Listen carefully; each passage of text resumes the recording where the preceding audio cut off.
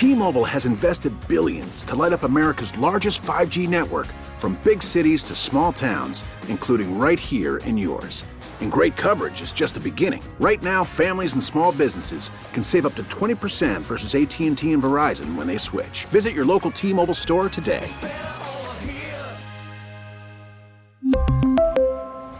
Plan savings with 3 lines of T-Mobile Essentials versus comparable available plans. Plan features and taxes and fees may vary. We get it. Attention spans just aren't what they used to be. Heads in social media and eyes on Netflix. But what do people do with their ears?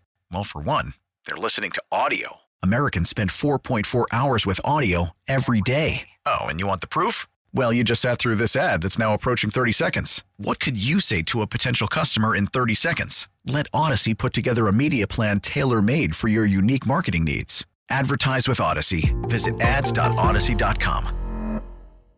Drive it. Shot clock about to expire. Step back three from Embiid. Oh my goodness! Here's Joel on that last action. Shot clock winding down. Defenders running at him. That's Kate Scott and Al Abdenabi. Yesterday afternoon as the Sixers roll over a bad Indiana team, and Joel Embiid had a great game yesterday. 41 points, 20 rebounds, 14 for 17 from the field, and a man who was there to cover it, as he usually is, Keith Pompey of the Philadelphia Inquirer and Daily News joins us now. Keith, how are you? Hey, I'm doing well. How you guys doing? We're great. We are great. A little nervous about the Sixers. Let's start with the good stuff. The good stuff is Embiid, who, as you noted today, probably locked up the scoring title yesterday. The only way he cannot, I guess, is if he plays and gets 2 points and then Jokic plays and gets 50 points or whatever. But he's locked it up. But he has not locked up the MVP. Keith Pompey, we ask you, should he be the MVP, and will he be the MVP? Okay, so I'm going to tell you, I have a vote. I voted for him to be the MVP, the first time I've ever voted for him to be the MVP. So let's put that out there. And I don't think he will get the MVP. The reason being is I feel like that right about now, there's a lot of people who are getting caught up in statistics. And it means a lot, I guess. Joker, 2,000 points, 1,000 rebounds, 500 assists. So I think that could stand in Joel Embiid's way, right, when it comes down to the national voting. Mm-hmm. But the reason why I voted for him in regards to the MVP is, and I understand what people are saying about Joker, but if you take Embiid off of this 76ers team, no offense to the players they have, I believe that they're a play-in team. And even though we talked about when you led in, you said, they played a bad Indiana team. He scored 41 points and had 20 rebounds against a bad Indiana team. But it seems like he's had to have performances like that all year, regardless of the quality of the competition, for them to win, right? Mm-hmm. So when you look at it, when we talk about most valuable, he has been the most valuable player on the team for the 76ers, arguably the league. I also think that we have to go into account his whole season, the totality. Like in the beginning, the whole Ben Simmons saga, right? It was to a point where he was carrying them then. Yep. And then now you look at it, they have James Harden. James Harden hasn't come close to performing the way that everybody expected him to do, and he's still carrying the Sixers. So that's the reason why I voted for Embiid.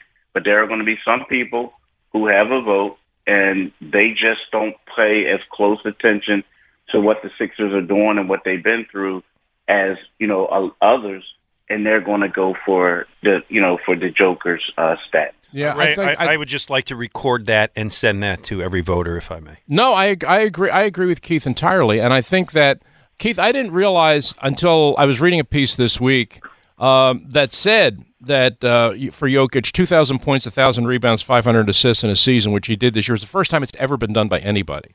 I didn't know that. So that's that's pretty impressive. I agree with you there. If you look at the numbers, the fact that in terms of points, rebounds, and assists, he did something this year no player has ever done. That's pretty good. But I think it gets back to, and this is the point that you just made, it gets back to the whole notion of what is most valuable player. What does that award really tell you? And when you think about what the Sixers were this year, what they went through, as you said, with the Simmons thing, the whole transformation at midseason, when they make the trade, they make the team over, they bring in a new player in Harden, they have to reconstitute how they're going to play the game and everything. The one constant through the whole thing has been Embiid. I mean, he's been there every night, and he's kept this team on track. And I agree with you. I mean, if you take him off this team, they're nowhere. So if you're just going to define it by what an MVP truly means, I think he is the most valuable. I'm not taking anything away from what Jokic has accomplished because it's been great. But if you really define most valuable player to who has been most valuable and critical to his team, and what would the team be without him, I honestly think it's Embiid hands down. Yeah, I agree. Of course, I agree. Yeah. So they play tonight. They're, I guess, 3:30 start today, right? Against the Pistons. Sixers would be a favorite. Celtics play the Grizzlies. If the Celtics win, the Celtics get the 3 seed no matter what. Any sense the Grizzlies are playing for nothing today, right, Keith? Any sense that the Grizzlies are going to play guys, or are they just going to kind of tank this one? Yeah, it's funny because I keep going online looking to see, right? I mean, let's say any updates. The weird thing is the Grizzlies wanted to basically have all their guys together going into the playoffs. Now they do have 6 days off before they play the next one. My only question is, Ja Morant just came back from missing 9 games with an injury.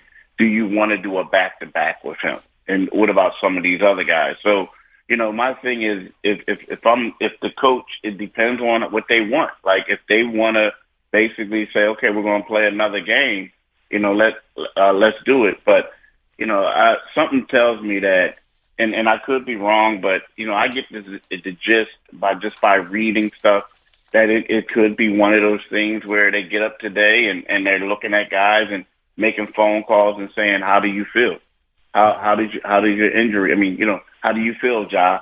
And if Ja says he just wants to rest, then they're not going to play. Now, I'm under the belief that the Boston Celtics, because we have Matisse Thybulle, who's not fully vaccinated in Philadelphia, but the Boston Celtics has Al Horford and they have Jaylen Brown. So, they have 2 guys who they don't want to go to Toronto and play with. So I'm under the belief that, the Celtics are going to come, bring it. They're going to have all their starters and they're going to try to go hard as if it is a playoff game today against the Grizzlies. How do you feel when you're looking ahead to what lies ahead, the possible matchups for the Sixers in the playoffs? Which ones do you view as favorable and which ones do you view as the most perilous? It's weird, and it's funny because when we look at it, we would say possible matchups. Let's start with the first one. You look at Chicago and you see how the Sixers match up against them. Chicago just doesn't have anyone who can stop Embiid. No, yeah. But when you look at Toronto in the regular season, I mean, Toronto hasn't really even played the Sixers with their full complement of players, and they've been able to get the best of them. And then the one game that the Sixers beat them with, Toronto had 6 guys out with COVID, right? So it's one of those things where you look at how long and how athletic they are. They have a lot of interchangeable parts. That's a tough matchup. And it's one matchup that a lot of people are saying you don't want to play the Raptors, you don't want to play the Brooklyn Nets, and you don't want to meet the Boston Celtics in the playoffs. They're 3 Atlantic Division, rivals, right? But the one thing I will say is, you remember last year when they lost to the Atlanta Hawks? Sure. Everyone was excited that they were playing the Atlanta Hawks. That's true. You know what I'm saying? Yeah, it was a matchup we wanted. Yeah. That's the matchup you want because they destroyed the Atlanta Hawks in the regular season. And then what happens is, playoff basketball is a little bit different. You can get there, you scout your opponent more. So it's one of those things where although you say to yourself, like, I want the Bulls, it's basically going to come down to how are the coaches going to scheme and how are they going to have people prepared. And, it's going to be more of a half-court game, which you think is suits James Harden a little bit better. You know, you have a guy like Danny Green, who he's playing Toronto. You know, he wanted to go back to Toronto. He ended up, you know, signing with the Lakers for that 1 year. So he's going to be a little bit motivated. So, you know, it's one of those things where the playoffs, things can change. But right now, when you look at it, you say to yourself, "Nah, we don't want any parts of that because of the Matisse situation."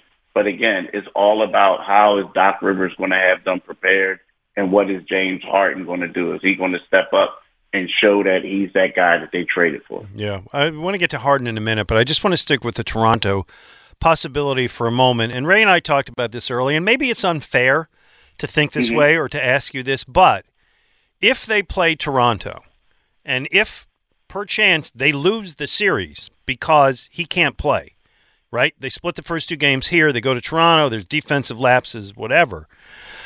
For Joel Embiid, this is his best. I mean, maybe things will get better, but this is clearly, you know, he's having his best season. For James Harden, we believe he came here in part because he really saw the opportunity to win and was leaving a team where a guy wasn't vaccinated. If they lose it and Thibault becomes an issue, is it possible, like, he can't play here in the future, or am I making too much out of this? I mean, that's a great question. I mean, I don't know if you're making too much out of it. You know, I think it is a sensitive subject. You know, where, you know, people, you're gonna, if they get rid of him, there are going to be some people that say, "Look, man, he has his right," and then it becomes a bigger issue. But I will say this, and you kind of feel sorry for the guy in a way, because it's like a no-win situation for him. You know, it's not like he's a superstar player to whereas, like, you know, Kyrie, you just deal with what Kyrie does because he's a max player. You may not like him, right, but when you have a guy like Matisse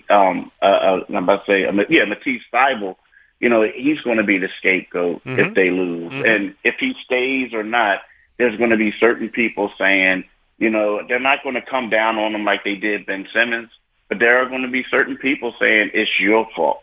It's your fault. Even though when he played, the Sixers were getting destroyed by that team, people are still going to say it's your fault. You're the reason why we lost. And you know, he does have, you know, I'm a guy who's fully vaxxed, a guy who got my boosters. Matter of fact, I'm 50. So I got I got the second booster yesterday before the game. Yep. So I believe in that, but at the same time, he has a right to do what he wants to do. But at the same time, there's always an scapegoat when things go wrong, and I feel like that he will be made the scapegoat if they do lose that series. Yeah, I think it's unavoidable, Keith. No question about that. You know, Glenn alluded to Harden, so I guess we got to kind of talk about him, where he is right now. Clearly, he's been struggling. I mean, it's you know, the long range shooting has just been part of it. He's just, you know, he can't quite get to the basket anymore. I guess my question is it a case of that he's still playing hurt, that the hamstring hasn't fully recovered, and he's just trying to play through an injury? Or is it a case of he's just getting older and there are things that we used to remember him being able to do that he just can't do anymore? Or is it probably just maybe a combination of the two? I think it's the third. It's a combination of the two. I mean, you know, and I was listening to you guys yesterday, and I heard you say, you know, Derek Bodner said the same thing. I do think it's a combination of the two. Now, the one thing is, I will say that, you know, it's obvious that something is wrong with him. I mean, there was a time where he had a sleeve on his calf, right? There was a time where I saw on the bench the guy was giving him a massage on his calf.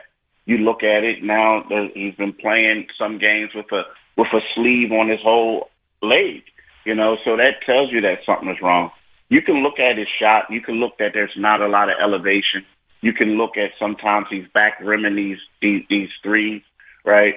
So you could tell that he's like pushing extra. The thing is it's like, although he keeps saying everything is great, you know that the hamstring is bothering him still a little bit, right? But I think he's trying to power through it. When you see a guy who last year he had so many hamstring problems, he had some early on, and then he comes back and he's playing well initially. To me, I look at it as if he had some rest. You know, he was able to come back and play well, but then on the NBA schedule is so grueling, when you start playing X amount of games, it kind of like takes away from it because you don't have that long of a recovery. So I think that has a lot to do with the hamstring. Now, again, he is getting older. There was times in the past where, you know, as a young guy, you didn't need to take that much rest. You could do whatever you did and come out and play. So, you know, I think hopefully for him and hopefully for the 76ers, the fact that, you know, games are going to be spread out a little bit more in the playoffs, that, you know, he can, be a little bit better. Now, something else I will add, the rule changes also impacted his play as well. Now, I know the shot isn't there, but there was a time in the past when his shot wasn't going well, he would just just drive the lane, and because of his status, if someone would touch him, he would get a foul. Nowadays, it looks like he's trying to get that, and they're not giving it to him. Kick out that leg, the ref's not buying it. Not anymore. No. Well, Keith Pompey, it is a pleasure to speak with you. You can follow him on Twitter at Pompey on Sixers, and we look forward to talking to you maybe during an extended playoff run. Yeah, maybe. Keith, be well. Thanks so much. Thanks, Keith. Thanks for having me. All right, there you go. James Harden yesterday had a better game, had a better second half. First half, 2 of 8, 0 for 4 on three-pointers. Second half, 5 of 8, 2 of 5 on three-pointers. Final, 7 for 16, 2 for 9. Yeah, 14 assists, but also 5 turnovers. Yep. So he just has to play better. Yep. You know, for them to even get to the conference final, not even talking about winning the whole thing, for him to get to the conference final, he's just going to have to play a lot better than he's playing right now. You bet. Yes, sir. Let's get Rick in West Philly. You're on with Ray and Glenn. Hey, Rick. Hey, good morning, gentlemen. How y'all doing? All right. We're good. All right. Glenn Mack, always good to hear from you. Thank you, sir. And Ray, you are my man for the last 45 years. Well, I appreciate that. You made me a football genius because I would sit up here and listen to your articles, read the Daily News, or watch or listen, whatever you got to say, and I don't make no decisions until I talk to you about football. So, and then I go outside and argue with the guys, and it's a nice debate, but they be arguing with me, and little do they know, they debating you.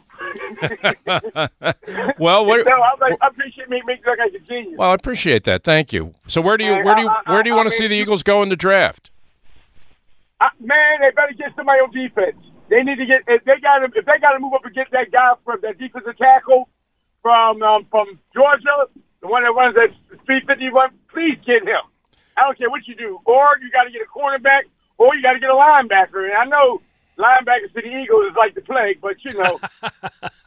What was it, 1979, Jerry Robinson? 79, Jerry Robinson. The last linebacker they took in the first round. No sense. Yeah. And they sit up here and they watch other teams win Super Bowls. Look at their linebackers. What is wrong with y'all?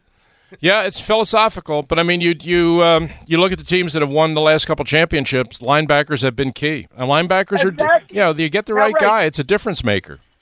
Exactly right. So I don't understand. And Jesus, man, why did you apply for the general manager job at the Eagles?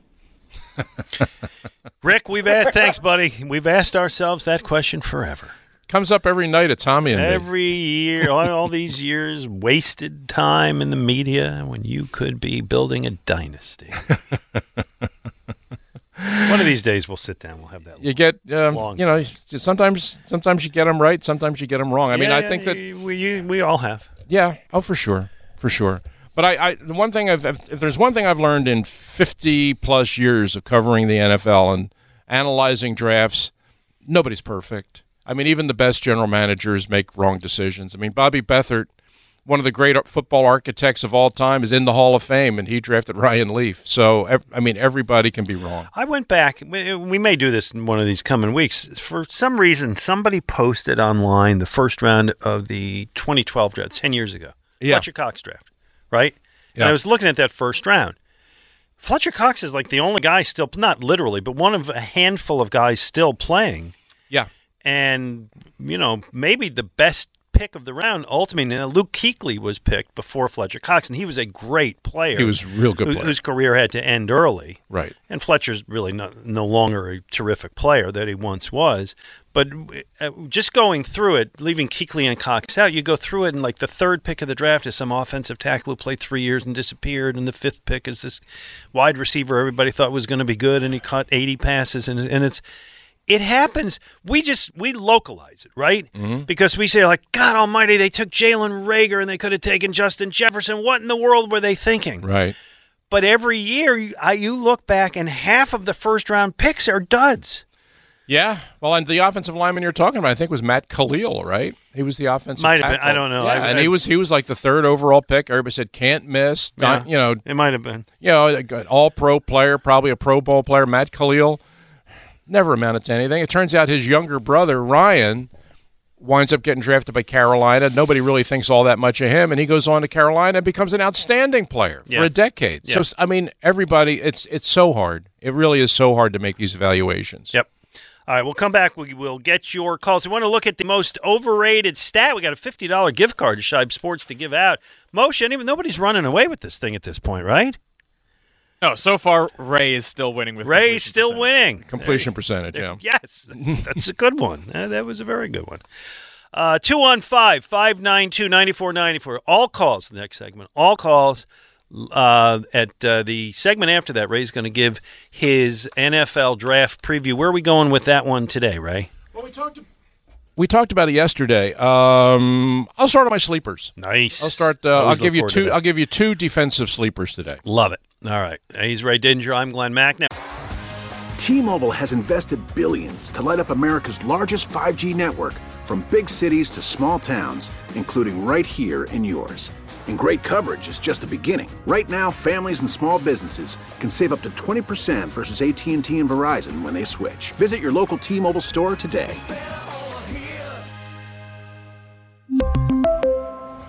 Plan savings with 3 lines of T-Mobile Essentials versus comparable available plans. Plan features and taxes and fees may vary. After the end of a good fight, you deserve an ice-cold reward. Modelo is the mark of a fighter. You've earned this rich golden lager with a crisp, refreshing taste. Because you know, the bigger the fight, the better the reward. You put in the hours, the energy, the tough labor. You are a fighter, and Modelo is your reward. Modelo, the mark of a fighter.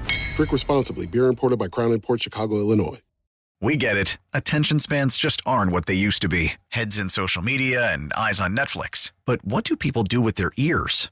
Well, for one, they're listening to audio. Americans spend 4.4 hours with audio every day. Oh, and you want the proof? Well, you just sat through this ad that's now approaching 30 seconds. What could you say to a potential customer in 30 seconds? Let Odyssey put together a media plan tailor-made for your unique marketing needs. Advertise with Odyssey. Visit ads.odyssey.com. Ray and Glenn, 94 WIP. Let's talk to V in Sharon Hill. How you doing, V? Hey, how you guys doing? All righty. I just had a question about passer rating versus quarterback passer rating. Yeah. To me, it seems like the QBR is over. It's not taking into account just regular passes. You got to have like really long passes, and it just seems like it's too much. It puts a different emphasis on it, but I would argue that both of those formulas, I mean, they are stats, but they're stats based on formulas as opposed to an actual event that happens on the field. Let me see if I can explain this. Like completion percentage, flawed as is a specific, it's the percentage of passes you complete. Quarterback rating and QBR, the two of them, now I'm getting confused, are both based on taking a bunch of events, putting them together in an equation, weighing and measuring them in different ways, and coming up with a number. I will agree with V's whole premise that it's overrated because when you look at the all-time quarterback ratings, Ray, yes, there are a lot of mediocre quarterbacks of today at the top of the list. Right. Exactly. And the great quarterbacks of the past don't show up. Right. So I think V's got a good one. No, I agree with V. I mean, if you look at, and it's easy for people to access, just go online, go to the Pro Football Hall of Fame statistical page, and look at the all-time quarterbacks in the categories you're talking about, quarterback efficiency rating or passer rating. You'll see guys like Dave Craig, who everybody remembers, played a million years, played for a dozen different teams, I'm just pulling his name out of the air because I've sort of done this myself.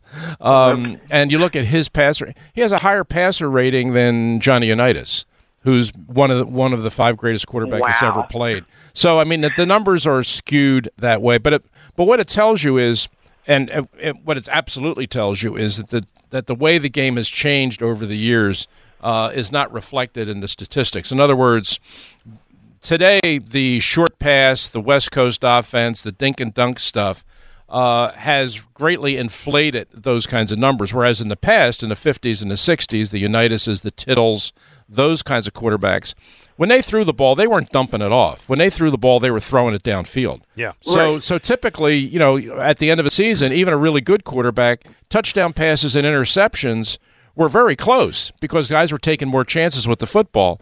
Now the game's all about it's a good one, D. Not turning the ball over. But V, I think, V, that's a good one. Do you know who's number 7 in the all-time quarterback rating? Kirk Cousins. There you go. It's 7th all-time.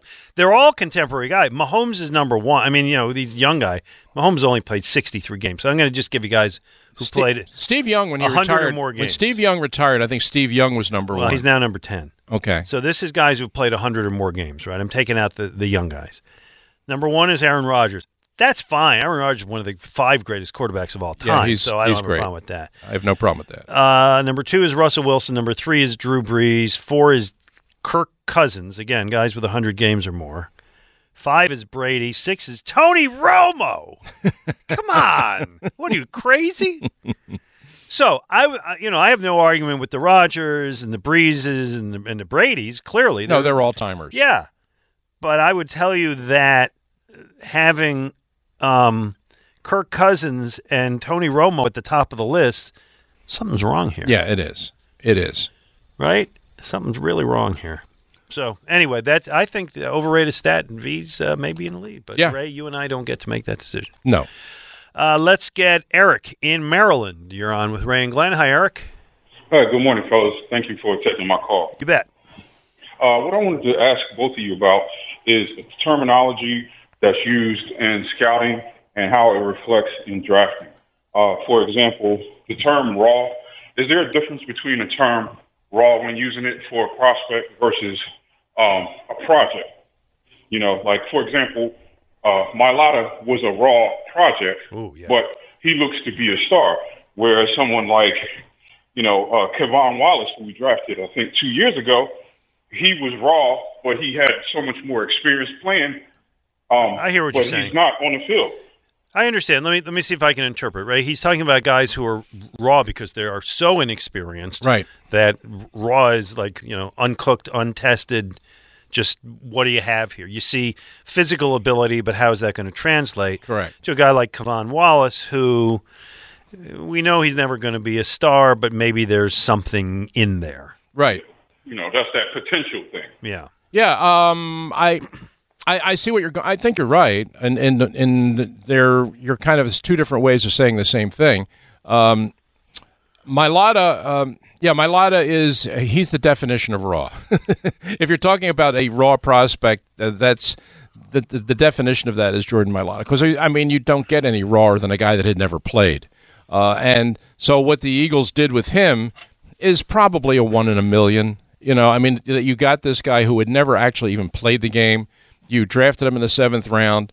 You worked with him for a couple of years, and you not only got him on the field, but he's now on the verge of being a Pro Bowl player. That just doesn't happen very often. Kevon Wallace, to me, is a disappointment.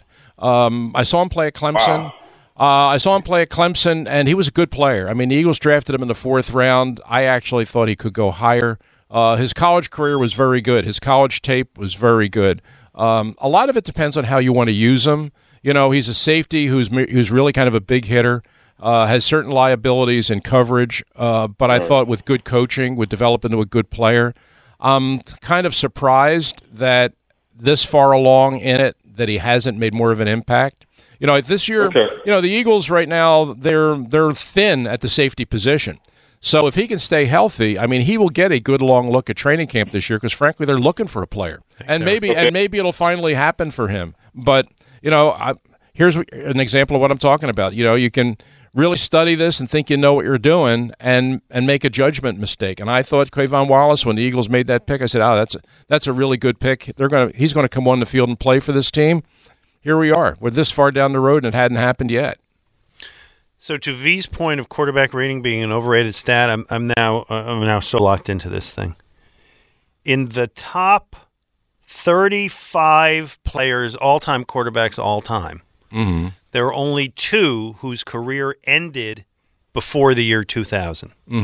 Steve Young at 10 and Joe Montana at 18. Right. On the list, ahead of any others who would have played, before that, it includes Marcus Mariota, Matt Schaub, Tyrod Taylor, Dante Culpepper, Jameis Winston. I mean, these guys are all in the top 30 all time. Right. You want to tell me how Tyrod Taylor can't keep a job? No.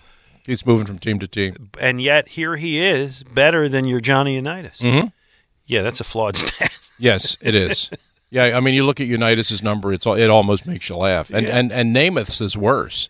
Yeah, well, Namath threw it. I Namath threw a lot of balls up in the air. But yeah. But I mean, I'm trying to think of quarterbacks who played in the 90s, in the 80s and the 90s, who were great quarterbacks. Dan Fouts, right? Dan Fouts is one of the best quarterbacks I ever saw. Right. He's not on this. He's behind Carson Palmer and Baker Mayfield. What are you, crazy? Well, where would Aikman be? He's not in the top 35. Yeah. I mean, I can keep scrolling. Hold on, let me see. I'm just looking for guys whose career ended before 2000. All right, Dan Marino is number 40, 14 spaces behind Matt Schaub. How's that? I'm not surprised. I mean, I've looked at this list, and you just roll your eyes when you do. I mean, when you look at they got to come up with another way. When you look at this, what it tells you is you say, no, we got to figure out a different system than this. Yeah, this one is not working. Oh, Jim Kelly is number 50. That's it. That's the top 50. Yeah. That's it. Marino and Kelly sneak in after barely make the cut. Young and Montana. So that's 4 quarterbacks in the top 50 who played before this. Nick Foles is in there ahead of Dan Marino. I felt that way on February 6th. Well, I mean, you've got Young and Montana are obviously great quarterbacks, but they played in that what you would call quarterback-friendly system, the West Coast offense, the Bill Walsh offense, which lends itself into throwing safe passes and completing a high percentage and not turning the ball over. It's no accident that look, they're great quarterbacks, and they probably would have functioned well in any offense, but it's the West Coast offense that this rating system is kind of built around. David Garrard, who I don't even remember. Oh, Jacksonville. I know. I'm being facetious. Oh, okay. Is ahead of Dan Fouts. V might win this thing. I don't want to lobby. Let's see what Rudy... No, I think she's the leader in the clubhouse. Rudy and Horsham may have something better. Rudy, you got an overrated stat? Hello, Rudy? Rudy is not there. Let's go to Irv in Haverford. Hello, Irv. Hey, guys. Love listening to you. I'm retired now, so I get a chance to listen to sports radio a little bit more.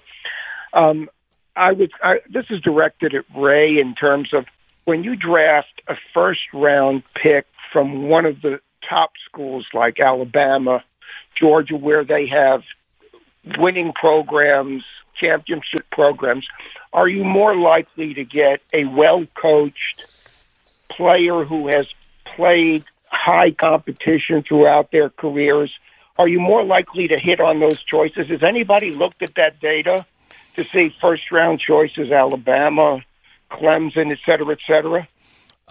You would think that would be true. It's not true across the board. There is a school of thought that that the players who play, we'll use Alabama for an example, because Saban's program has been so good for so long, that Nick coaches his players very well. They're very well schooled. They know how to play. But he works them so hard that guys come out of there and in some cases are maybe a little overrated. Maybe they have peaked out, that there's no more, they have kind of tapped as good as they're going to be. There's no really more room for growth when you come to the NFL. That happens with some guys. The other part is that Nick works his guys so hard that some of them are burnt out. I mean, emotionally, physically, they kind of come out of Alabama. Not all of them, but obviously some Alabama guys come to the NFL and do great. But there is a certain burnout factor coming out of his program that guys come to the NFL and they just don't have a whole lot left. And then you get a guy like, and here's a guy that I totally whiffed on, was a cornerback named Dee Milner. Wasn't that many years ago. Yeah, I mean, he was everybody had him as a first-round pick. I had him as a top 10 pick. Came to the NFL, complete bust.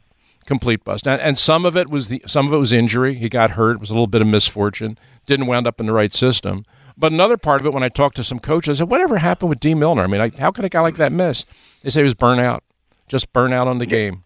And so that's one of the things you have to – but one of the things I do kind of believe in, and I really do believe in this, I think guys who come from winning programs, that helps. Whether it was a big college or a small college or D2, it helps if a guy was at a winning program because he comes to the NFL and he already knows the idea of what it takes to win. That's a valuable thing to have. That's very interesting. I very much appreciate your opinion. I wanted to also give you an overrated stat. Yeah. And that's kicking average for punters.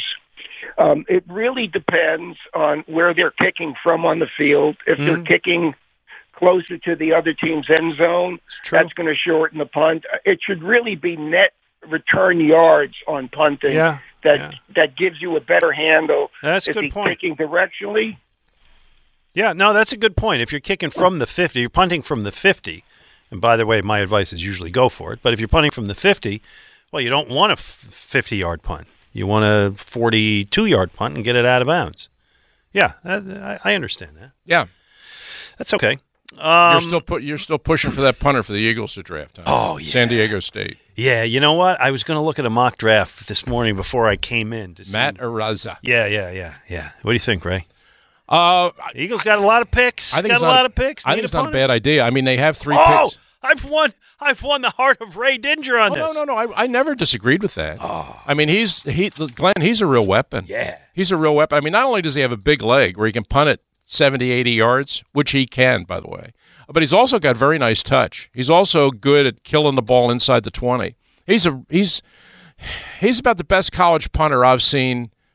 I don't know if I go back as far as Ray Guy, but I can't think of one that was better than him. Ray Guy was a first rounder. That will never happen. No, that I don't know if that'll happen again. But if the Eagles right now have 3 fifth-round picks, right, I would certainly have no problem using one of those picks on him. The only problem is I don't know if he's going to be there in the 5th round. He might go in round 4. That's interesting. Yeah, I mean his stock right now among the NFL people is very high. Yeah, I'm looking. Wisnowski, the punter, was drafted in the 4th round in 2019. There are a bunch that are drafted in the 5th. Not one in the 3rd. Anger, who was it? Matt Anger, was that his name? Mm-hmm. 2012 was drafted in the 3rd round. Generally not before the 5th. Yeah, he's going to go. You know what? He's going to go. Eagles are going to have to take him in round 4, and I would not be upset.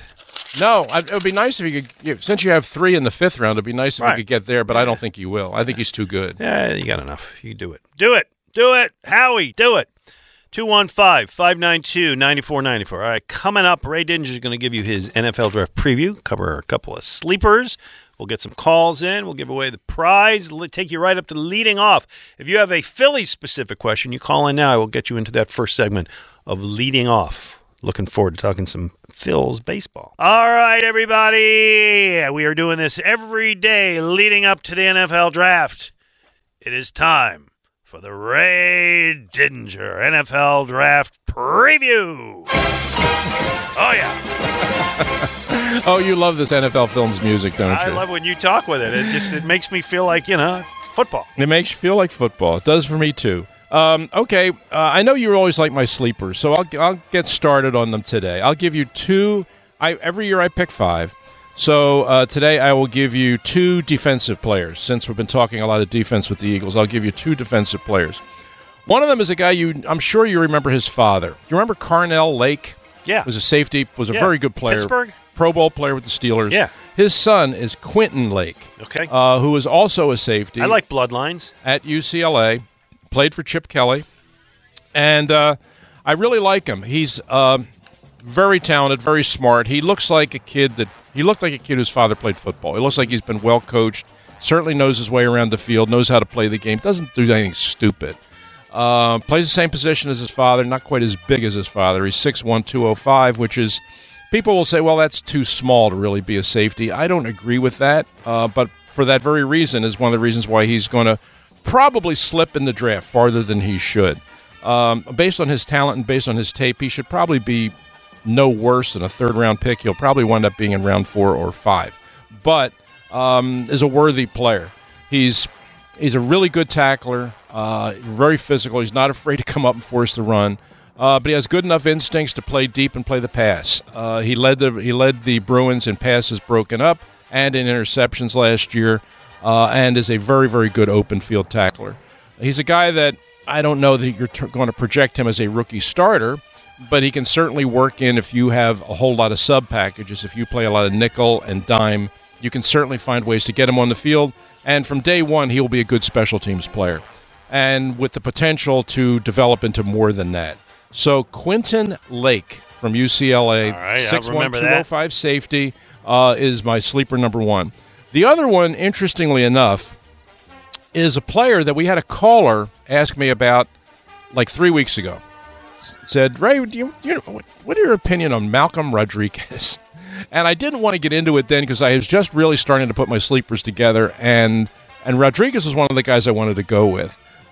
Because I saw him play. He played at Oklahoma State, and he's one of these guys who's all over the field. I mean, he's always around the football. He's undersized, which is another reason why he'll fall in the draft. But he's so smart. He's so heady, and, again, such a good tackler. One of the things, Glenn, and you and I talk about this all the time, the NFL, for all the things that it does well, one of the things that has really suffered in the league is tackling. Yes. It's really not a great tackling league anymore. I mean, how many missed tackles do you see in games? In the Eagles secondary, a lot. A lot. And I don't know it's just because I'm watching the Eagles. I watch other games, and I see the same thing. So that's one of the reasons why when I'm putting this together and I'm scouting defensive guys, tackling, it's as stupid as this sounds, tackling is important to me, okay? I hate to sound old-fashioned, but I want guys that'll tackle. Yeah. Quentin Lake can do that, and Malcolm Rodriguez can absolutely do that. He's 5'11", which is one of the reasons why he's probably going to fall in the draft. He's only 230 pounds. People say he's too small, but he's one of those guys that's always around the ball, always making plays, and never misses a tackle. You know who he reminds me of? Do you remember Britt Hager? Oh, yeah. Britt Hager. Yeah, who played, useful guy. Yeah, that's exactly what Rodriguez reminds me of. He played in the same conference. Hager played at Texas. Good special teams guy. Same kind of player, plays some middle linebacker, started for a little while. Buddy guy. But a useful guy that could play some defense but was a really good special teamer. I see Malcolm Rodriguez as that. He's a guy that's probably going to be a fifth-round draft pick, but I guarantee you people will get him in, the coaches will get him in the building, and are going to love him. And he's going to wind up, he'll be a core special teams player right from the beginning. They need that, man. And a guy that, depending on if your defensive coordinator uses a lot of sub-packages and uses linebackers in certain situations, he could be on the field a lot, even as a rookie player. So those are my two defensive sleepers for today. Malcolm Rodriguez, linebacker from Oklahoma State, and Quentin Lake, a safety from UCLA. Sweet. Nice start to it, Ray. And by the way, over the years, your sleepers, I remember Jason Peters was one way back. Jason Peters was one of my sleepers. You know, the very first Sproles. Darren Sproles was one of them. Darren Sproles was one of my sleepers. Jordy Nelson was one of my sleepers. One of my sleepers is in the Hall of Fame right now, and that's Jason Taylor. Wow. When he came out of college, he came out of Akron. Yeah, you've had a very good record with this, so it's always worth listening to. All right, let's get in some more calls here. Rudy in Horsham wants to talk about the theater a little bit. Good afternoon. Second-time caller, 41-year listener to back way in the days. Well, thanks, Rudy. And the reason for my call, a couple things. First of all, I wanted to compliment Ray Didinger. By coincidence, I was listening Thursday, and I'm glad he brought Tommy and me up to the Bucks County Playhouse.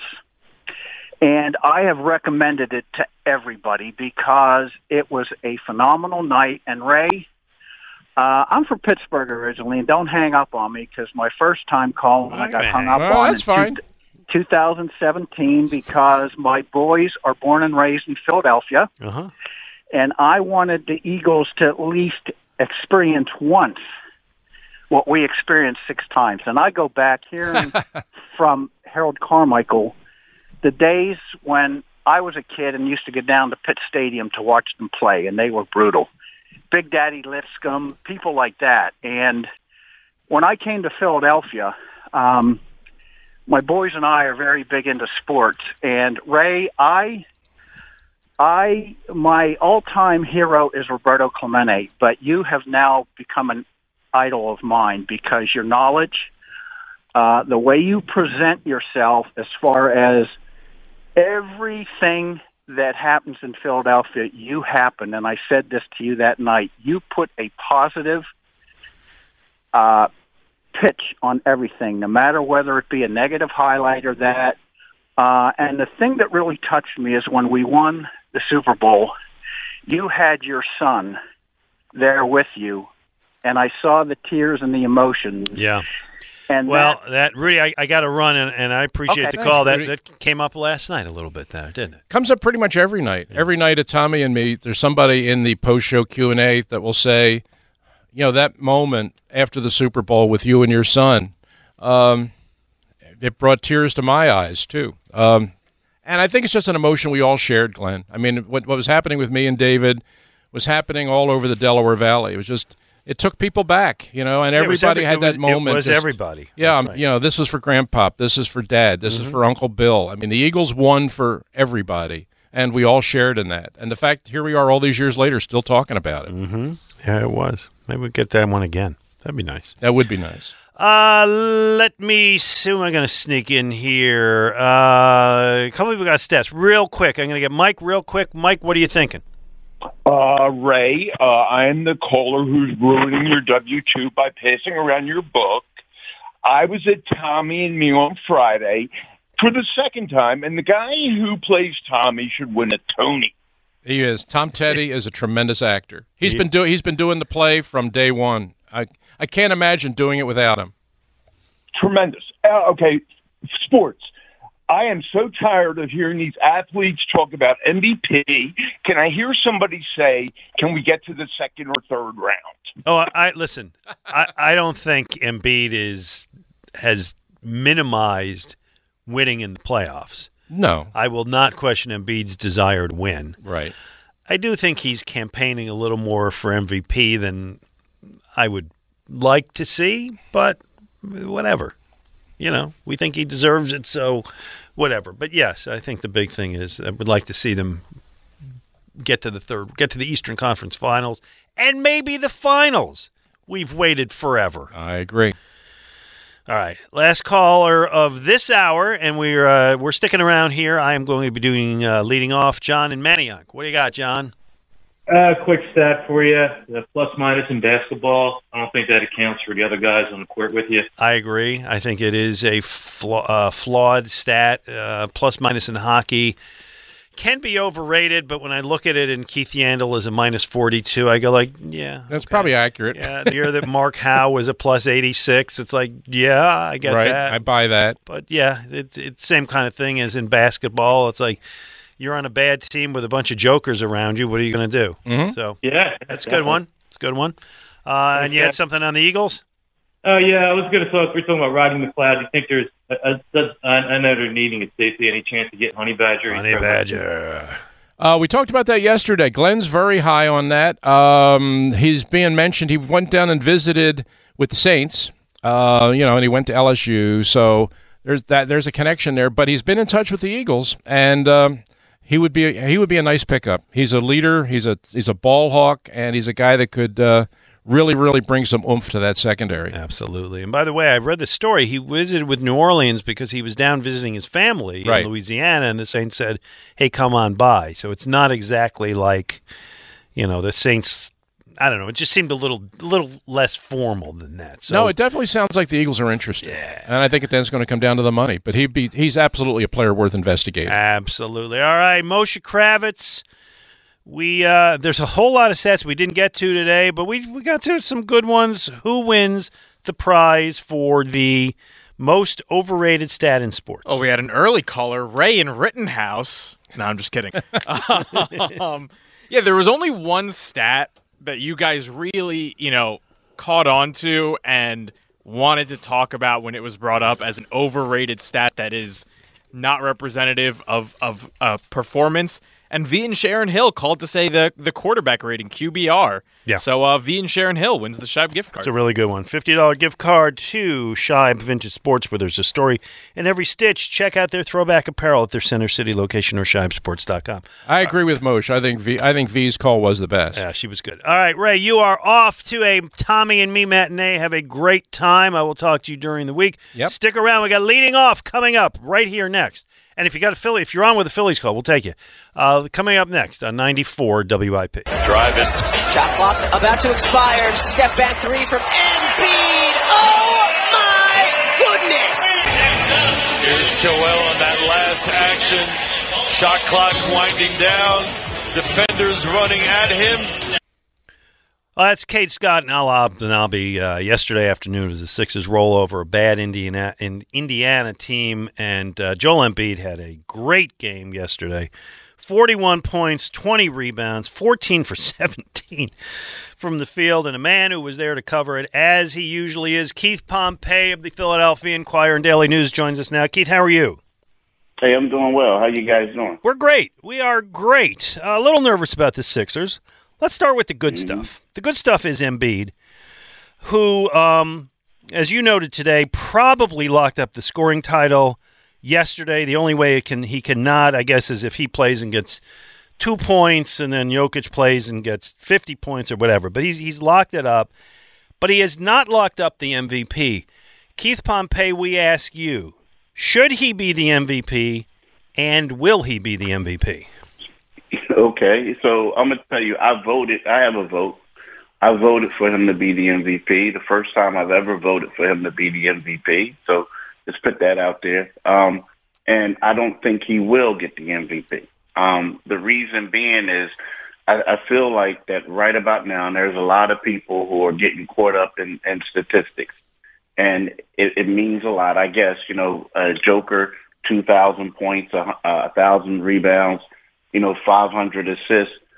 So I think that could stand in Joel Embiid's way, right, when it comes down to the national voting. Mm-hmm. But the reason why I voted for him in regards to the MVP is, and I understand what people are saying about Joker, but if you take Embiid off of this 76ers team, no offense to the players they have, I believe that they're a play-in team. And even though we talked about when you led in, you said, they played a bad Indiana team. He scored 41 points and had 20 rebounds against a bad Indiana team. But it seems like he's had to have performances like that all year, regardless of the quality of the competition, for them to win, right? Mm-hmm. So when you look at it, when we talk about most valuable, he has been the most valuable player on the team for the 76ers, arguably the league. I also think that we have to go into account his whole season, the totality. Like in the beginning, the whole Ben Simmons saga, right? It was to a point where he was carrying them then. Yep. And then now you look at it, they have James Harden. James Harden hasn't come close to performing the way that everybody expected him to do, and he's still carrying the Sixers. So that's the reason why I voted for Embiid. But there are going to be some people who have a vote, and they just don't pay as close attention to what the Sixers are doing and what they've been through as, others, and they're going to go for the Joker's stat. Yeah, I would just like to record that and send that to every voter, if I may. No, I agree. I agree with Keith entirely, and I think that, Keith, I didn't realize until I was reading a piece this week that said that for Jokic, 2,000 points, 1,000 rebounds, 500 assists in a season, which he did this year, was the first time it's ever been done by anybody. I didn't know that, so that's that's pretty impressive. I agree with you there. If you look at the numbers, the fact that in terms of points, rebounds, and assists, he did something this year no player has ever done. That's pretty good. But I think it gets back to, and this is the point that you just made, it gets back to the whole notion of what is most valuable player. What does that award really tell you? And when you think about what the Sixers were this year, what they went through, as you said, with the Simmons thing, the whole transformation at midseason, when they make the trade, they make the team over, they bring in a new player in Harden, they have to reconstitute how they're going to play the game and everything. The one constant through the whole thing has been Embiid. I mean, he's been there every night, and he's kept this team on track. And I agree with you. I mean, if you take him off this team, they're nowhere. So if you're just going to define it by what an MVP truly means, I think he is the most valuable. I'm not taking anything away from what Jokic has accomplished because it's been great. But if you really define most valuable player to who has been most valuable and critical to his team, and what would the team be without him, I honestly think it's Embiid hands down. Yeah, I agree. Of course, I agree. Yeah. So they play tonight. They're, I guess, 3:30 start today, right? Against the Pistons. Sixers would be a favorite. Celtics play the Grizzlies. If the Celtics win, the Celtics get the 3 seed no matter what. Any sense the Grizzlies are playing for nothing today, right, Keith? Any sense that the Grizzlies are gonna play guys, or are they just gonna kind of tank this one? Yeah, it's funny because I keep going online looking to see, right? I mean, let's say any updates. The weird thing is the Grizzlies wanted to basically have all their guys together going into the playoffs. Now they do have 6 days off before they play the next one. My only question is, Ja Morant just came back from missing 9 games with an injury. Do you want to do a back-to-back with him? And what about some of these other guys? So, my thing is, if the coach, it depends on what they want. Like if they want to basically say, okay, we're going to play another game, let's do it. But something tells me that, and I could be wrong, but I get the gist by reading stuff that it could be one of those things where they get up today and they're looking at guys and making phone calls and saying, how do you feel? How did your injury? I mean, how do you feel, Ja? And if Ja says he just wants to rest, then they're not going to play. Now, I'm under the belief that the Boston Celtics, because we have Matisse Thybulle, who's not fully vaccinated in Philadelphia, but the Boston Celtics has Al Horford and they have Jaylen Brown. So they have 2 guys who they don't want to go to Toronto and play with. So I'm under the belief that the Celtics are going to come, bring it. They're going to have all their starters, and they're going to try to go hard as if it is a playoff game today against the Grizzlies. How do you feel when you're looking ahead to what lies ahead, the possible matchups for the Sixers in the playoffs? Which ones do you view as favorable, and which ones do you view as the most perilous? It's weird, and it's funny because when we look at it, we would say possible matchups. Let's start with the first one. You look at Chicago, and you see how the Sixers match up against them. Chicago just doesn't have anyone who can stop Embiid. No, yeah. But when you look at Toronto in the regular season, I mean, Toronto hasn't really even played the Sixers with their full complement of players, and they've been able to get the best of them. And then the one game that the Sixers beat them with, Toronto had 6 guys out with COVID, right? So it's one of those things where you look at how long and how athletic they are. They have a lot of interchangeable parts. That's a tough matchup. And it's one matchup that a lot of people are saying you don't want to play the Raptors, you don't want to play the Brooklyn Nets, and you don't want to meet the Boston Celtics in the playoffs. They're 3 Atlantic Division, rivals, right? But the one thing I will say is, you remember last year when they lost to the Atlanta Hawks? Sure. Everyone was excited that they were playing the Atlanta Hawks. That's true. You know what I'm saying? Yeah, it was a matchup we wanted. Yeah. That's the matchup you want because they destroyed the Atlanta Hawks in the regular season. And then what happens is, playoff basketball is a little bit different. You can get there, you scout your opponent more. So it's one of those things where although you say to yourself, like, I want the Bulls, it's basically going to come down to how are the coaches going to scheme and how are they going to have people prepared. And, it's going to be more of a half-court game, which you think is suits James Harden a little bit better. You know, you have a guy like Danny Green, who he's playing Toronto. You know, he wanted to go back to Toronto. He ended up, signing with the Lakers for that 1 year. So he's going to be a little bit motivated. So, it's one of those things where the playoffs, things can change. But right now, when you look at it, you say to yourself, nah, we don't want any parts of that because of the Matisse situation. But again, it's all about how is Doc Rivers going to have them prepared, and what is James Harden going to do? Is he going to step up and show that he's that guy that they traded for? Yeah, I want to get to Harden in a minute, but I just want to stick with the Toronto possibility for a moment. And Ray and I talked about this early, and maybe it's unfair to think this way or to ask you this, but if they play Toronto, and if perchance they lose the series because he can't play, right? They split the first two games here. They go to Toronto. There's defensive lapses, whatever. For Joel Embiid, this is his best. I mean, maybe things will get better, but this is clearly, he's having his best season. For James Harden, we believe he came here in part because he really saw the opportunity to win and was leaving a team where a guy wasn't vaccinated. If they lose it and Thibault becomes an issue, is it possible like he can't play here in the future, or am I making too much out of this? I mean, that's a great question. I mean, I don't know if you're making too much out of it. I think it is a sensitive subject. Where people you're gonna if they get rid of him, there are going to be some people that say, look, man, he has his right, and then it becomes a bigger issue. But I will say this, and you kind of feel sorry for the guy in a way, because it's like a no-win situation for him. It's not like he's a superstar player to whereas like, Kyrie, you just deal with what Kyrie does because he's a max player. You may not like him, right. But when you have a guy like Matisse Thybulle, he's going to be the scapegoat if they lose. And if he stays or not, there's going to be certain people saying, they're not going to come down on him like they did Ben Simmons, but there are going to be certain people saying it's your fault. It's your fault. Even though when he played, the Sixers were getting destroyed by that team, people are still going to say it's your fault. You're the reason why we lost.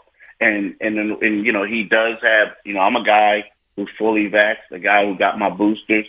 Matter of fact, I'm 50. So I got I got the second booster yesterday before the game. Yep. So I believe in that, but at the same time, he has a right to do what he wants to do. But at the same time, there's always an scapegoat when things go wrong, and I feel like that he will be made the scapegoat if they do lose that series. Yeah, I think it's unavoidable, Keith. No question about that. Glenn alluded to Harden, so I guess we got to kind of talk about him, where he is right now. Clearly, he's been struggling. I mean, it's the long-range shooting has just been part of it. He just, he can't quite get to the basket anymore. I guess my question is it a case of that he's still playing hurt, that the hamstring hasn't fully recovered, and he's just trying to play through an injury? Or is it a case of he's just getting older and there are things that we used to remember him being able to do that he just can't do anymore? Or is it probably just maybe a combination of the two?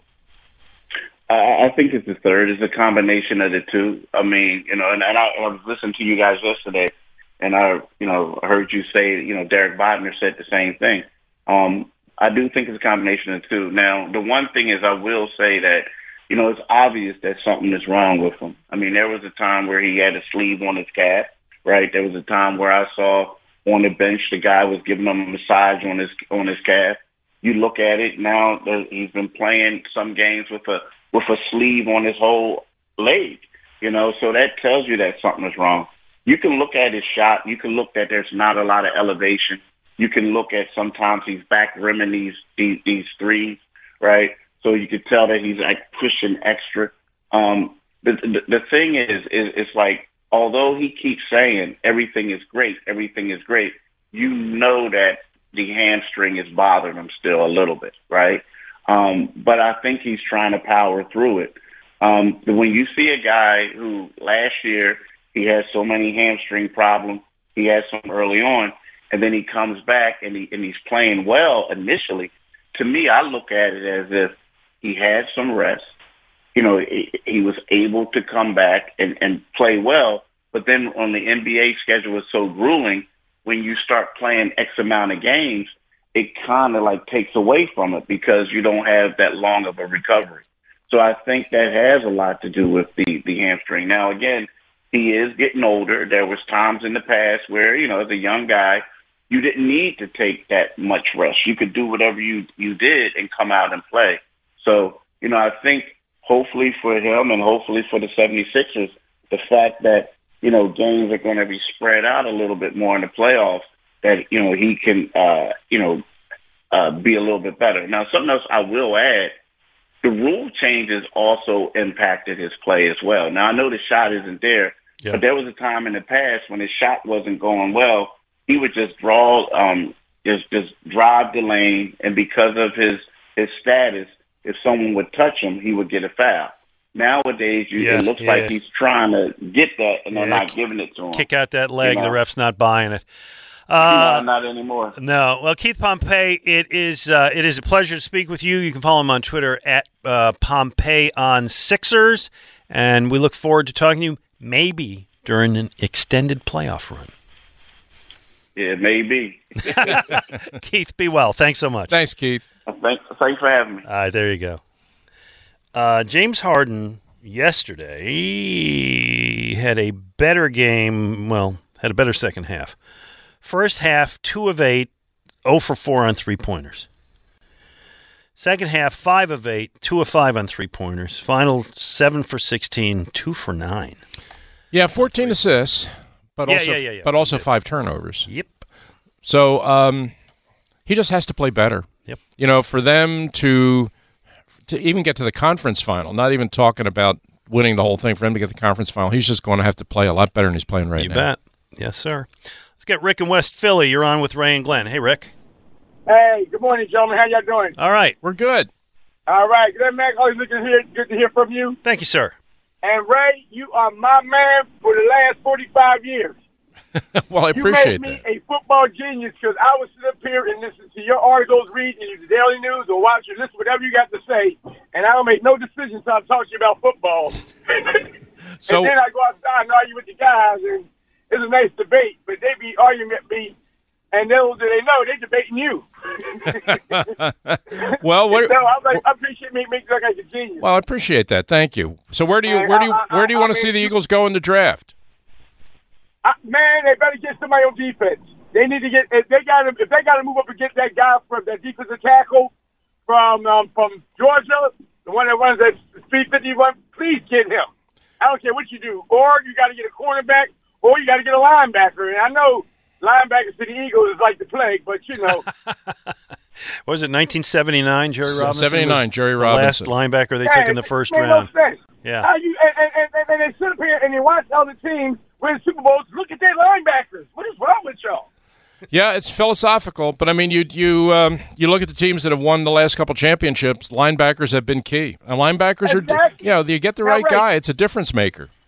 Exactly right. So I don't understand. And Jesus, man, why did you apply for the general manager job at the Eagles? Rick, thanks, buddy. We've asked ourselves that question forever. Comes up every night at Tommy and every year, all these years, wasted time in the media when you could be building a dynasty. One of these days we'll sit down. We'll have that. You get, sometimes you get them right, sometimes you get them wrong. I mean, I think that we all have. Yeah. Oh, for sure.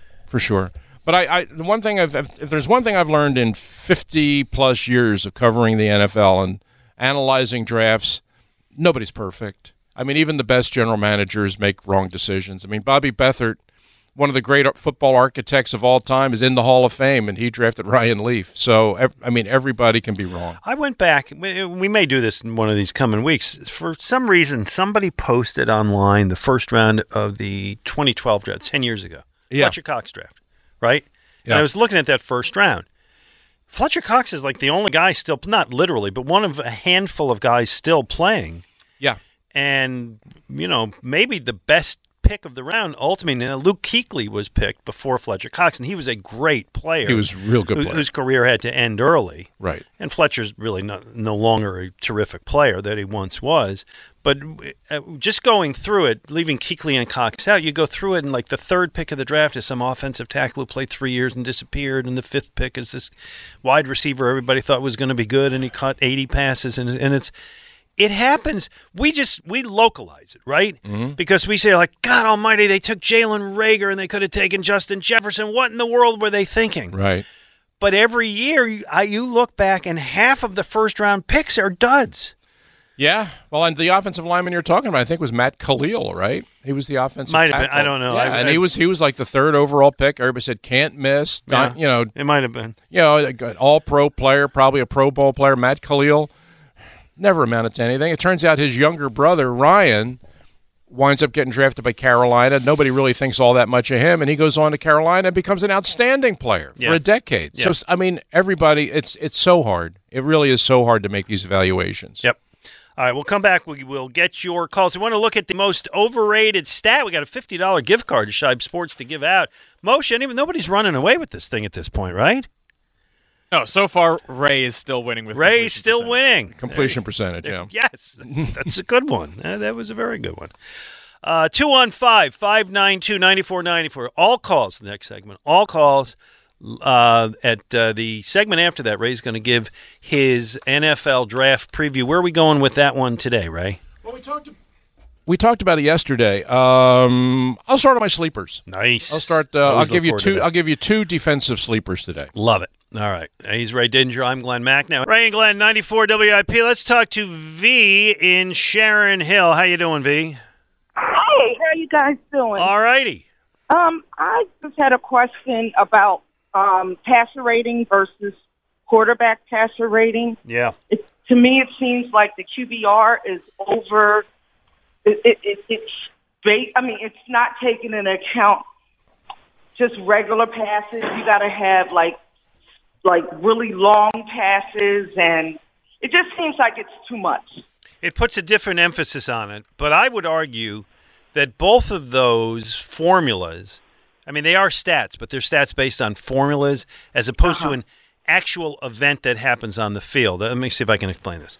Like completion percentage, flawed as it is a specific. It's the percentage of passes you complete.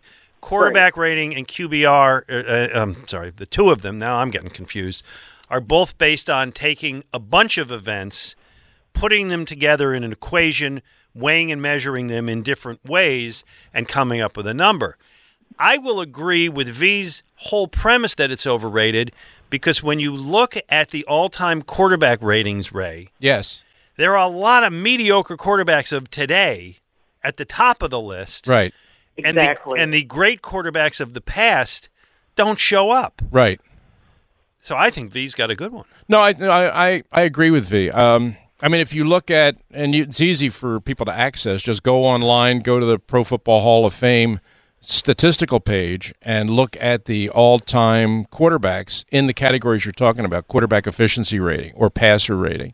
You'll see guys like Dave Craig, who everybody remembers, played a million years, played for a dozen different teams, I'm just pulling his name out of the air because I've sort of done this myself.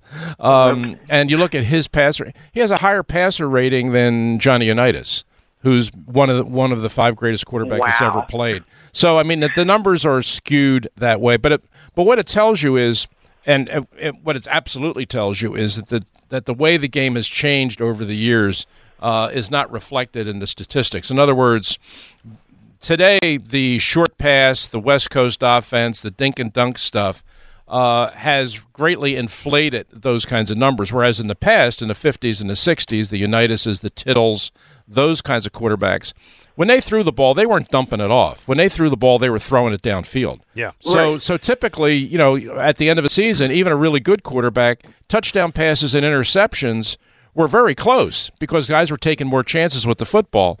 Now the game's all about it's a good one, not turning the ball over. But V, I think, V, that's a good one. Do you know who's number 7 in the all-time quarterback rating? Kirk Cousins. There you go. That's 7th all time. They're all contemporary guys. Mahomes is number 1. I mean, these young guy. Mahomes only played 63 games. So I'm going to just give you guys who played it. Steve Young, when he 100 retired, or more games. when Steve Young retired, I think Steve Young was number 1. He's now number 10. Okay. So this is guys who've played 100 or more games, right? I'm taking out the young guys. Number 1 is Aaron Rodgers. That's fine. Aaron Rodgers is one of the 5 greatest quarterbacks of all time. Yeah, so I don't have great. a problem with that. I have no problem with that. Number 2 is Russell Wilson. Number 3 is Drew Brees. 4 is Kirk Cousins. Again, guys with 100 games or more. 5 is Brady. 6 is Tony Romo. Come on. What are you, crazy? So, I have no argument with the Rodgers and the Breeses and the Bradys. Clearly. No, they're all-timers. Yeah. But I would tell you that having Kirk Cousins and Tony Romo at the top of the list, something's wrong here. Yeah, it is. It is. Right? Something's really wrong here. So, anyway, I think the overrated stat and V's may be in the lead. But, yeah. Ray, you and I don't get to make that decision. No. Let's get Eric in Maryland. You're on with Ray and Glenn. Hi, Eric. Hi, good morning, fellas. Thank you for taking my call. You bet. What I wanted to ask both of you about is the terminology that's used in scouting and how it reflects in drafting. For example, the term raw, is there a difference between the term raw when using it for a prospect versus a project? Like, for example, Mailata was a raw project, but he looks to be a star, whereas someone like, Kevon Wallace, who we drafted, I think, 2 years ago, he was raw, but he had so much more experience playing. I hear what you're saying. But he's not on the field. I understand. Let me see if I can interpret. Right, he's talking about guys who are raw because they are so inexperienced. Right. That raw is like uncooked, untested. Just what do you have here? You see physical ability, but how is that going to translate? Correct. To a guy like Kevon Wallace, who we know he's never going to be a star, but maybe there's something in there. Right. That's that potential thing. Yeah. Yeah. I see what you're going. I think you're right, and you're kind of, it's two different ways of saying the same thing. Mailata, he's the definition of raw. If you're talking about a raw prospect, that's the definition of that is Jordan Mailata. Because you don't get any rawer than a guy that had never played, and so what the Eagles did with him is probably a 1 in a million. You got this guy who had never actually even played the game. You drafted him in the 7th round.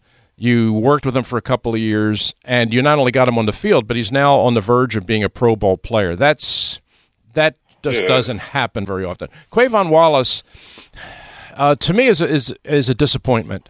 I saw him play at Clemson. And he was a good player. The Eagles drafted him in the 4th round. I actually thought he could go higher. His college career was very good. His college tape was very good. A lot of it depends on how you want to use him. He's a safety who's really kind of a big hitter, has certain liabilities in coverage, but I thought with good coaching would develop into a good player.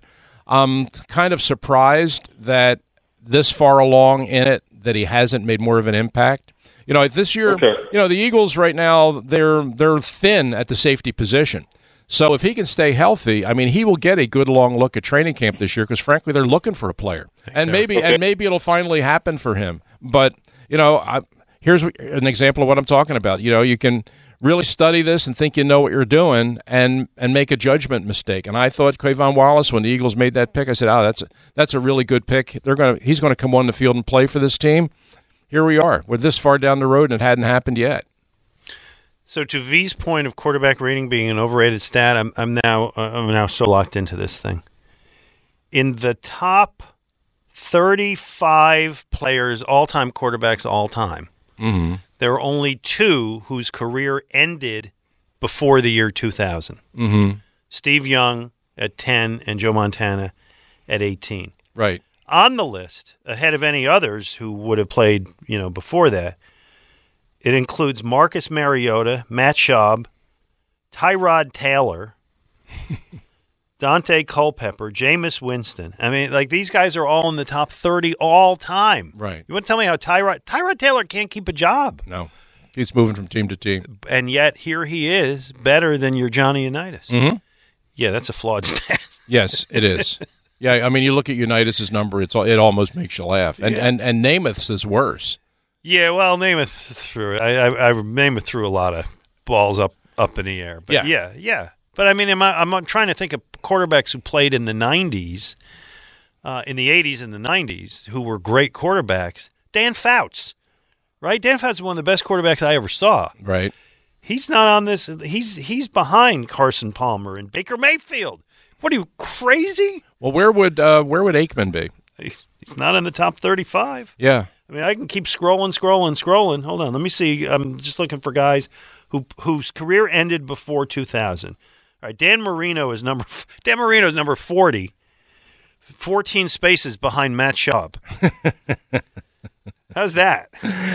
I'm not surprised. I mean, I've looked at this list, and you just roll your eyes when you do. I mean, when you look at they this... got to come up with another way. When you look at this, what it tells you is you say, no, we got to figure out a different system than this. Yeah, this one is not working. Oh, Jim Kelly is number 50. That's it. That's the top 50. Yeah. That's it. Marino and Kelly sneak in after... Barely make the cut. Young and Montana. So that's 4 quarterbacks in the top 50 who played before this. Nick Foles is in there, ahead of Dan Marino. Mm-hmm. I felt that way on February 6th. Well, I mean, you've got Young and Montana are obviously great quarterbacks, but they played in that what you would call quarterback-friendly system, the West Coast offense, the Bill Walsh offense, which lends itself into throwing safe passes and completing a high percentage and not turning the ball over. You know, it's no accident that look, they're great quarterbacks, and they probably would have functioned well in any offense, but it's the West Coast offense that this rating system is kind of built around. David Garrard, who I don't even remember. Oh, Jacksonville. I know. I'm being facetious. Oh, okay. Is ahead of Dan Fouts. V might win this thing. I don't want to lobby. Let's see what Rudy... No, I think she's the leader in the club. Rudy and Horsham may have something better. Rudy, you got an overrated stat? Hello, Rudy? Rudy is not there. Let's go to Irv in Haverford. Hello, Irv. Hey, guys. Love listening to you. I'm retired now, so I get a chance to listen to sports radio a little bit more. This is directed at Ray in terms of when you draft a first-round pick from one of the top schools like Alabama, Georgia, where they have winning programs, championship programs, are you more likely to get a well-coached player who has played high competition throughout their careers? Are you more likely to hit on those choices? Has anybody looked at that data to see first-round choices, Alabama, Clemson, et cetera, et cetera? You would think that would be true. It's not true across the board. There is a school of thought that that the players who play, we'll use Alabama for an example, because Saban's program has been so good for so long, that Nick coaches his players very well. They're very well schooled. They know how to play. But he works them so hard that guys come out of there and in some cases are maybe a little overrated. Maybe they have peaked out, that there's no more, they have kind of tapped as good as they're going to be. There's no really more room for growth when you come to the NFL. That happens with some guys. The other part is that Nick works his guys so hard that some of them are burnt out. I mean, emotionally, physically, they kind of come out of Alabama. Not all of them, but obviously some Alabama guys come to the NFL and do great. But there is a certain burnout factor coming out of his program that guys come to the NFL and they just don't have a whole lot left. And then you get a guy like, and here's a guy that I totally whiffed on, was a cornerback named Dee Milner. Wasn't that many years ago. Yeah, I mean, he was everybody had him as a first-round pick. I had him as a top 10 pick. Came to the NFL, complete bust.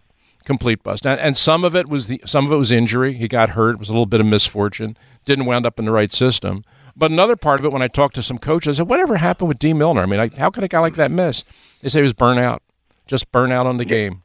And so that's one of the things you have to – but one of the things I do kind of believe in, and I really do believe in this, I think guys who come from winning programs, that helps. Whether it was a big college or a small college or D2, it helps if a guy was at a winning program because he comes to the NFL and he already knows the idea of what it takes to win. That's a valuable thing to have.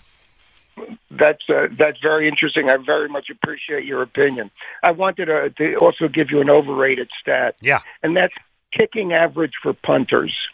It really depends on where they're kicking from on the field. If they're kicking closer to the other team's end zone, that's going to shorten the punt. It should really be net return yards on punting that gives you a better handle. That's a if good he's point. Kicking directionally.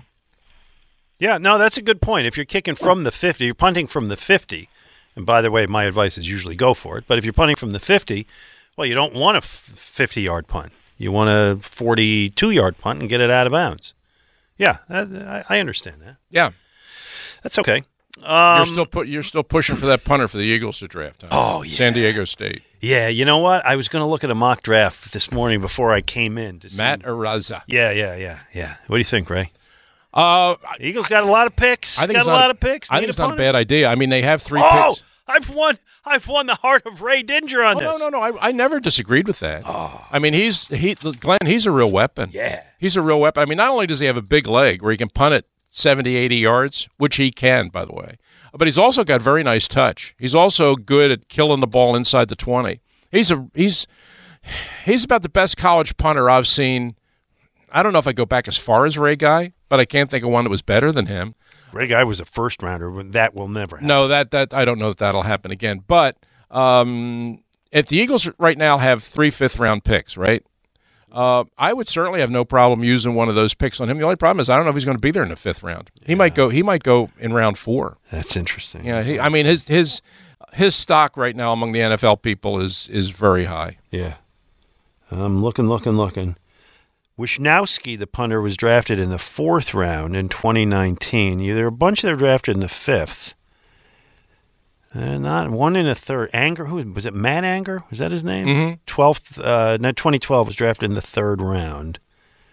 Generally not before the 5th. Yeah, he's going to go. You know what? He's going to go. Eagles are going to have to take him in round 4, and I would not be upset. No, it would be nice if you could. Since you have 3 in the 5th round, it'd be nice if you could get there. But I don't think you will. I think he's too good. Yeah, you got enough. You can do it. Do it, Howie. Do it. 215-592-9494. All right, coming up, Ray Dinger is going to give you his NFL draft preview, cover a couple of sleepers. We'll get some calls in. We'll give away the prize, take you right up to leading off. If you have a Philly-specific question, you call in now. I will get you into that first segment of leading off. Looking forward to talking some Phil's baseball. All right, everybody. We are doing this every day leading up to the NFL draft. It is time for the Ray Dinger NFL Draft Preview. Oh, yeah. Oh, you love this NFL Films music, don't you? I love when you talk with it. It makes me feel like, football. It makes you feel like football. It does for me, too. Okay, I know you always like my sleepers, so I'll get started on them today. I'll give you 2. Every year I pick 5. So today I will give you 2 defensive players. Since we've been talking a lot of defense with the Eagles, I'll give you 2 defensive players. One of them is a guy I'm sure you remember his father. You remember Carnell Lake? Yeah. Was a safety, was a very good player. Pittsburgh? Pro Bowl player with the Steelers. Yeah. His son is Quentin Lake. Okay. Who is also a safety. I like bloodlines. At UCLA. Played for Chip Kelly. And I really like him. He's very talented, very smart. He looks like a kid whose father played football. He looks like he's been well coached, certainly knows his way around the field, knows how to play the game, doesn't do anything stupid. Plays the same position as his father, not quite as big as his father. He's 6'1", 205, which is, people will say, well, that's too small to really be a safety. I don't agree with that, but for that very reason is one of the reasons why he's going to probably slip in the draft farther than he should. Based on his talent and based on his tape, he should probably be no worse than a 3rd-round pick. He'll probably wind up being in round 4 or 5. But is a worthy player. He's a really good tackler, very physical. He's not afraid to come up and force the run. But he has good enough instincts to play deep and play the pass. He led the Bruins in passes broken up and in interceptions last year. And is a very, very good open field tackler. He's a guy that I don't know that you're going to project him as a rookie starter, but he can certainly work in if you have a whole lot of sub packages. If you play a lot of nickel and dime, you can certainly find ways to get him on the field. And from day one, he will be a good special teams player, and with the potential to develop into more than that. So Quentin Lake from UCLA, All right, 6'1", 205 safety, is my sleeper number one. The other one, interestingly enough, is a player that we had a caller ask me about like 3 weeks ago. Said, Ray, what are your opinion on Malcolm Rodriguez? And I didn't want to get into it then because I was just really starting to put my sleepers together, and Rodriguez was one of the guys I wanted to go with because I saw him play. He played at Oklahoma State, and he's one of these guys who's all over the field. I mean, he's always around the football. He's undersized, which is another reason why he'll fall in the draft, but he's so smart. He's so heady, and again, such a good tackler. One of the things, Glenn, and you and I talk about this all the time, the NFL, for all the things that it does well, one of the things that has really suffered in the league is tackling. Yes. It's really not a great tackling league anymore. I mean, how many missed tackles do you see in games? In the Eagles secondary, a lot. A lot, and I don't know it's just because I'm watching the Eagles. I watch other games, and I see the same thing. So that's one of the reasons why when I'm putting this together and I'm scouting defensive guys, tackling, it's as stupid as this sounds, tackling is important to me, okay? I hate to sound old-fashioned, but I want guys that'll tackle. Yeah. Quentin Lake can do that, and Malcolm Rodriguez can absolutely do that. He's 5'11", which is one of the reasons why he's probably going to fall in the draft. He's only 230 pounds. People say he's too small, but he's one of those guys that's always around the ball, always making plays, and never misses a tackle. You know who he reminds me of? Do you remember Britt Hager? Oh, yeah. Britt Hager. Yeah, who played, useful guy. Yeah, that's exactly what Rodriguez reminds me of. He played in the same conference. Hager played at Texas. Good special teams guy. Same kind of player, plays some middle linebacker, started for a little while. Buddy guy. But a useful guy that could play some defense but was a really good special teamer. I see Malcolm Rodriguez as that. He's a guy that's probably going to be a fifth-round draft pick, but I guarantee you people will get him in, the coaches will get him in the building, and they're going to love him.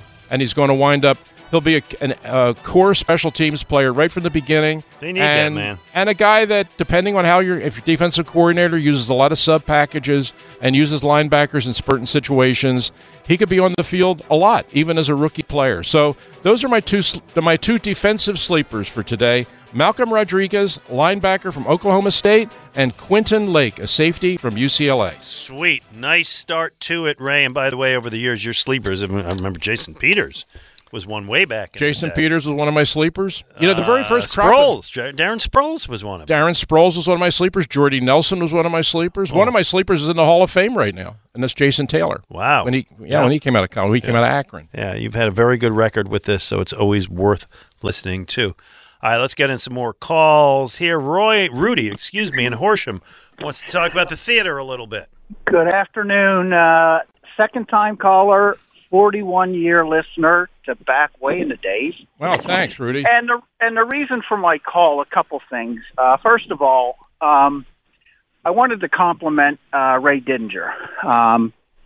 By coincidence, I was listening Thursday, and I'm glad he brought Tommy and me up to the Bucks County Playhouse. And I have recommended it to everybody because it was a phenomenal night. And Ray, I'm from Pittsburgh originally, and don't hang up on me because my first time calling I got hung up on that's fine. 2017 because my boys are born and raised in Philadelphia. Uh-huh. And I wanted the Eagles to at least experience once what we experienced 6 times. And I go back here from Harold Carmichael, the days when I was a kid and used to get down to Pitt Stadium to watch them play, and they were brutal. Big Daddy Lipscomb, people like that. And when I came to Philadelphia, my boys and I are very big into sports. And Ray, my all-time hero is Roberto Clemente, but you have now become an idol of mine because your knowledge, the way you present yourself as far as everything that happens in Philadelphia, you happen, and I said this to you that night, you put a positive pitch on everything, no matter whether it be a negative highlight or that. And the thing that really touched me is when we won the Super Bowl, you had your son there with you, and I saw the tears and the emotions. Yeah. And Rudy, I got to run, and I appreciate the call. That came up last night a little bit there, didn't it? Comes up pretty much every night. Yeah. Every night at Tommy and me, there's somebody in the post-show Q&A that will say, that moment after the Super Bowl with you and your son, it brought tears to my eyes, too. And I think it's just an emotion we all shared, Glenn. I mean, what was happening with me and David was happening all over the Delaware Valley. It was just, it took people back, and everybody had that moment. It was everybody. Yeah, right. This was for Grandpop. This is for Dad. This is for Uncle Bill. I mean, the Eagles won for everybody, and we all shared in that. And the fact, here we are all these years later still talking about it. Mm-hmm. Yeah, it was. Maybe we'll get that one again. That'd be nice. That would be nice. Let me see. Who am I going to sneak in here? A couple people got stats. Real quick. I'm going to get Mike real quick. Mike, what are you thinking? Ray, I am the caller who's ruining your W-2 by passing around your book. I was at Tommy and Me on Friday for the second time, and the guy who plays Tommy should win a Tony. He is. Tom Petty is a tremendous actor. He's been doing the play from day one. I can't imagine doing it without him. Tremendous. Okay, sports. I am so tired of hearing these athletes talk about MVP. Can I hear somebody say, can we get to the second or third round? Oh, listen, I don't think Embiid has minimized winning in the playoffs. No. I will not question Embiid's desire to win. Right. I do think he's campaigning a little more for MVP than I would like to see, but whatever. We think he deserves it, so whatever. But yes, I think the big thing is I would like to see them get to the Eastern Conference Finals, and maybe the finals. We've waited forever. I agree. All right, last caller of this hour, and we're sticking around here. I am going to be doing leading off. John in Manayunk. What do you got, John? Quick stat for you. Plus minus in basketball. I don't think that accounts for the other guys on the court with you. I agree. I think it is a flawed stat. Plus minus in hockey can be overrated, but when I look at it and Keith Yandel is a minus 42, I go like, yeah. That's probably accurate. Yeah, the year that Mark Howe was a plus 86, it's like, yeah, I get that. I buy that. But yeah, it's the same kind of thing as in basketball. It's like, you're on a bad team with a bunch of jokers around you. What are you going to do? Mm-hmm. So yeah, that's a good one. It's a good one. And you had something on the Eagles? Oh, yeah, I was going to talk. We're talking about riding the cloud. You think there's I know they're needing it safely. Any chance to get Honey Badger? Honey Badger. We talked about that yesterday. Glenn's very high on that. He's being mentioned. He went down and visited with the Saints, and he went to LSU. So there's a connection there. But he's been in touch with the Eagles, and he would be a nice pickup. He's a leader. He's a ball hawk, and he's a guy that could really, really bring some oomph to that secondary. Absolutely. And by the way, I read the story. He visited with New Orleans because he was down visiting his family in Louisiana, and the Saints said, hey, come on by. So it's not exactly like, the Saints, I don't know. It just seemed a little less formal than that. So, no, it definitely sounds like the Eagles are interested. Yeah. And I think then it's going to come down to the money. But he's absolutely a player worth investigating. Absolutely. All right, Moshe Kravitz.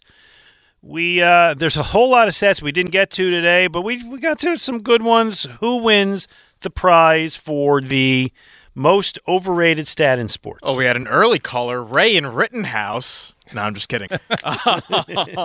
Yeah, there was only one stat that you guys really, caught on to and wanted to talk about when it was brought up as an overrated stat that is not representative of performance. And V and Sharon Hill called to say the quarterback rating, QBR. Yeah. So V and Sharon Hill wins the Scheib gift card. It's a really good one. $50 gift card to Scheib Vintage Sports, where there's a story in every stitch. Check out their throwback apparel at their Center City location or ScheibSports.com. I agree with Moshe. I think V's call was the best. Yeah, she was good. All right, Ray, you are off to a Tommy and Me matinee. Have a great time. I will talk to you during the week. Yep. Stick around. We got Leading Off coming up right here next. And if you got a Philly, if you're on with a Phillies call, we'll take you. Coming up next on 94 WIP. T-Mobile has invested billions to light up America's largest 5G network, from big cities to small towns, including right here in yours. And great coverage is just the beginning. Right now, families and small businesses can save up to 20% versus AT&T and Verizon when they switch. Visit your local T-Mobile store today.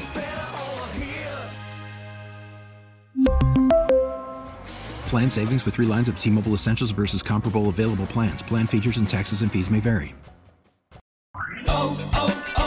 O'Reilly vehicle's engine with a full synthetic oil change and save with Mobil 1 at O'Reilly Auto Parts. Purchase 5 quarts of Mobil 1 full synthetic motor oil and receive a $10 O'Reilly gift card after rebate. See store for details. With your Mobil 1 purchase, you'll also receive 2 times points during O Rewards Bonus Points Month at O'Reilly Auto Parts. O'Reilly Auto Parts. We get it. Attention spans just aren't what they used to be. Heads in social media and eyes on Netflix. But what do people do with their ears? Well, for one, they're listening to audio. Americans spend 4.4 hours with audio every day. Oh, and you want the proof? Well, you just sat through this ad that's now approaching 30 seconds. What could you say to a potential customer in 30 seconds? Let Odyssey put together a media plan tailor-made for your unique marketing needs. Advertise with Odyssey. Visit ads.odyssey.com.